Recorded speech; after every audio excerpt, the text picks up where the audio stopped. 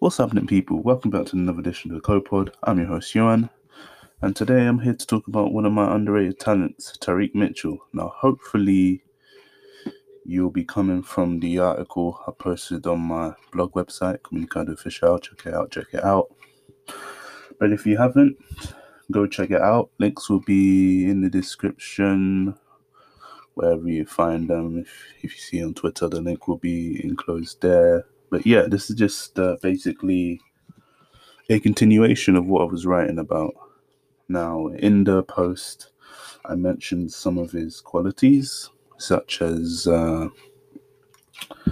his proficiency with his tackling, the fact that he's a bit of an all-rounder, he's very solid, both defensively and offensively. He seems like he has a very high footballing IQ. He doesn't try to be flashy. And in this pod, I'm going to tell you a bit of a background about how I know, well, I don't personally know him, but how I came to know of him, a bit of background about the Crystal Palace Academy in general, and my general thoughts of what I think Tyrick's ceiling is, and where he can go in the game. So without further ado, here we go. Now, Tyrick is at something of a crossroads in his career because, like I mentioned, at 21, he only has 8 senior games under his belt, and you have to wonder, for all his potential and all the grooming that has gone on behind the scenes, why is that?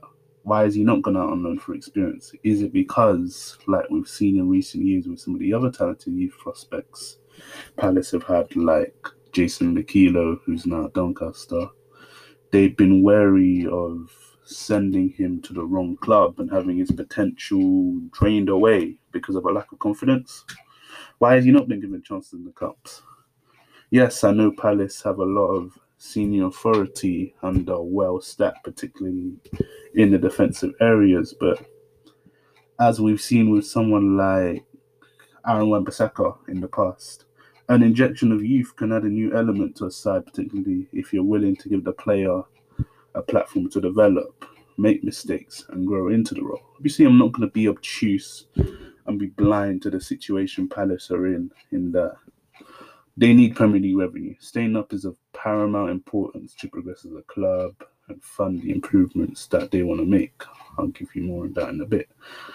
And so with that in mind, I can understand that when the chips are down, obviously you're going to pick guys that you can rely on and know that you're going to get a certain level of performance. Now, you don't know until you throw them in, but subconsciously, with a lot of managers, there's always that,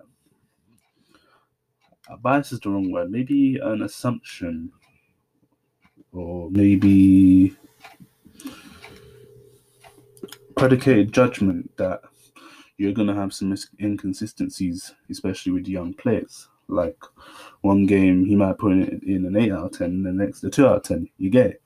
Like, especially at this level, Premier League level, you can't afford to have to carry someone, never mind a young player, through a game. So maybe Palace thought it would be best to keep him in-house, develop him, let him train with the first team, let him gradually progress, and eventually, in time, he'll get his chance. Like, for me, minutes are currency, but we've seen at other clubs, when you truly believe in someone's potential and you want to invest it, then you don't always have to send them out on loan. Like, I'll give you examples, like Phil Foden at Manchester City, Bukayo Saka and Arsenal, Joe Willock with Arsenal. None of them have actually gone out on loan. I suppose, okay, it's a bit different with Tyrick because he's 21 and he hasn't gotten his opportunity yet until very recently, but yeah, I'm just trying to play devil's advocate in a situation like this. Now, a bit more of a background about how I first became aware of Tyrick. Now,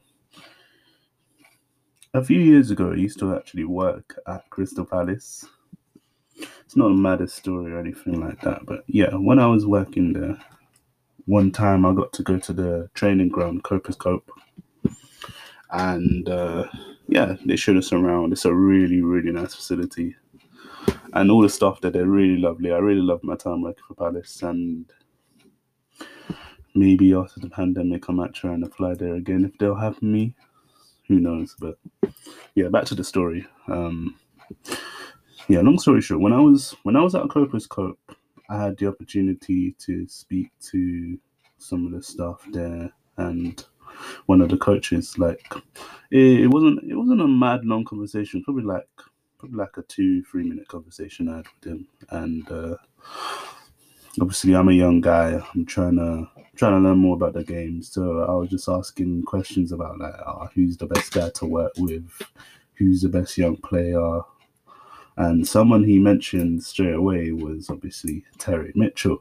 And so I was asking about him. I was thinking, all right, how old is he? What's his position? What's he like? And he told me all the things that you'll see in my article, all the things I've talked about. He's a good lad. He has his head firmly between his shoulders. He's very driven, he's very confident, he's very motivated. Obviously at the time you have to expect that at that age when you're going through puberty, you're not physically developed, so you're still trying to develop physically, and you're still trying to gain better positional awareness. But yeah, ever since then I've tried to look out for him whenever I was at Palace. Even then, some of the loyal Palace fans, I remember one time I heard them talking about him, so I was thinking, all right, this guy's loads of hype. He must be really good. And so, like me, they've always been baffled that he hasn't been given his opportunity. And to be fair, there are reasons for that. Like, in general, you haven't really seen anyone progress from the academy to the first team like that and be a consistent figure, apart from Wan-Bissaka, like we mentioned. And I suppose the only other player closest to that was probably Levi Lemeka, who, funny enough, some of my friends actually know him. He now plays for Troyes in France. But yeah, he got given his Premier League debut under Frank de Boer. Obviously, Frank de Boer's time at Palace, he had 3 Premier League games, no goals scored, 7 goals conceded. They lost all of them. He got sacked really early on, and Levi was someone that, from being involved in the Premier League under one manager, Roy Hodgson, came in, and he's immediately out in the wilderness, going out on loan to Leyton Orient and not even playing games. And eventually he left for Varzim in Portugal, and then now made the move to France in the summer. But yeah, Palace's setup is, the academy setup is a weird one, and I know they're taking steps to improve that. I think they've improved to Category 1 status, but overall, you think that with the improvements they're trying to make, like the improvement they've made to Copers Cope, the fact that they're not building a new stadium, but they're improving Selhurst Park, the fact that they're trying to improve the facilities, you'd think that there's a long-term view to getting more guys from the academy into the first team and establishing that pathway in order to, what's the word I'm looking for? In order to properly allocate their resources. Because you've seen like the money that Wan-Bissaka generated for them, 50 million. And you've seen how useful that can be, especially when you're a club like Palace, which, with all due respect, it's not the biggest club in the world, but when you're ambitious and you're trying to make strides to do that, you have to. It's in your best interest to try and find.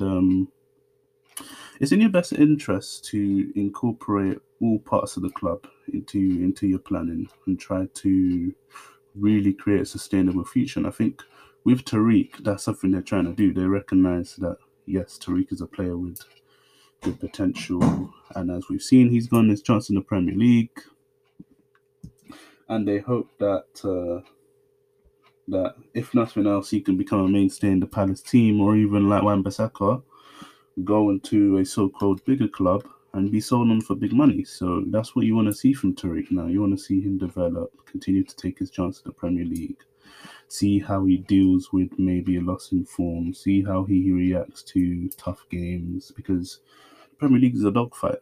Like we've seen in the games he's had, he's already faced some difficult opponents like Adama Traore at Wolves, with the great pace and power he has, the fact that he's such a beast.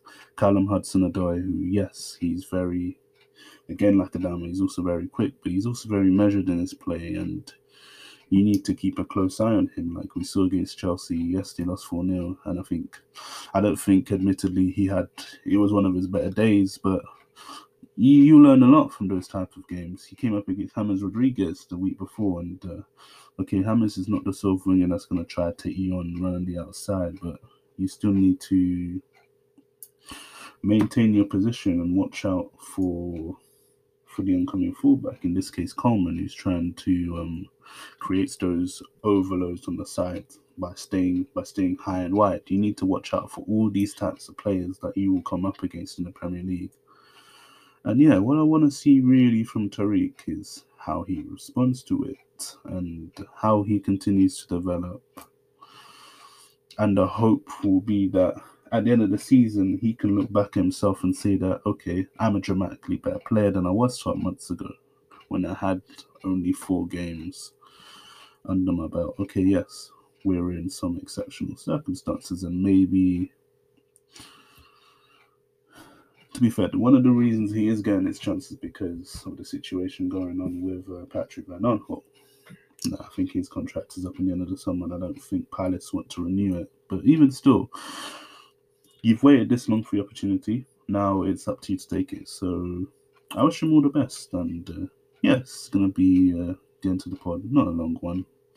Just came here to give you my thoughts about Tyrick and where I think he's seen. I think he has a good future at Palace. I think he has a good Premier League career ahead of him if he continues doing what's gone to this point. He's been patient, so he's shown that he is willing to fight for his opportunity, and yeah, he just needs to continue doing that. He just needs to continue with his head screwed on. He doesn't need to lose himself. He doesn't need to start trying to do all this while start trying to do a madness. Just keep doing what you're doing, and you'll be fine. So yeah, that's going to be another pod. So people, Yoan, I'm signing out. Have a good one. Peace.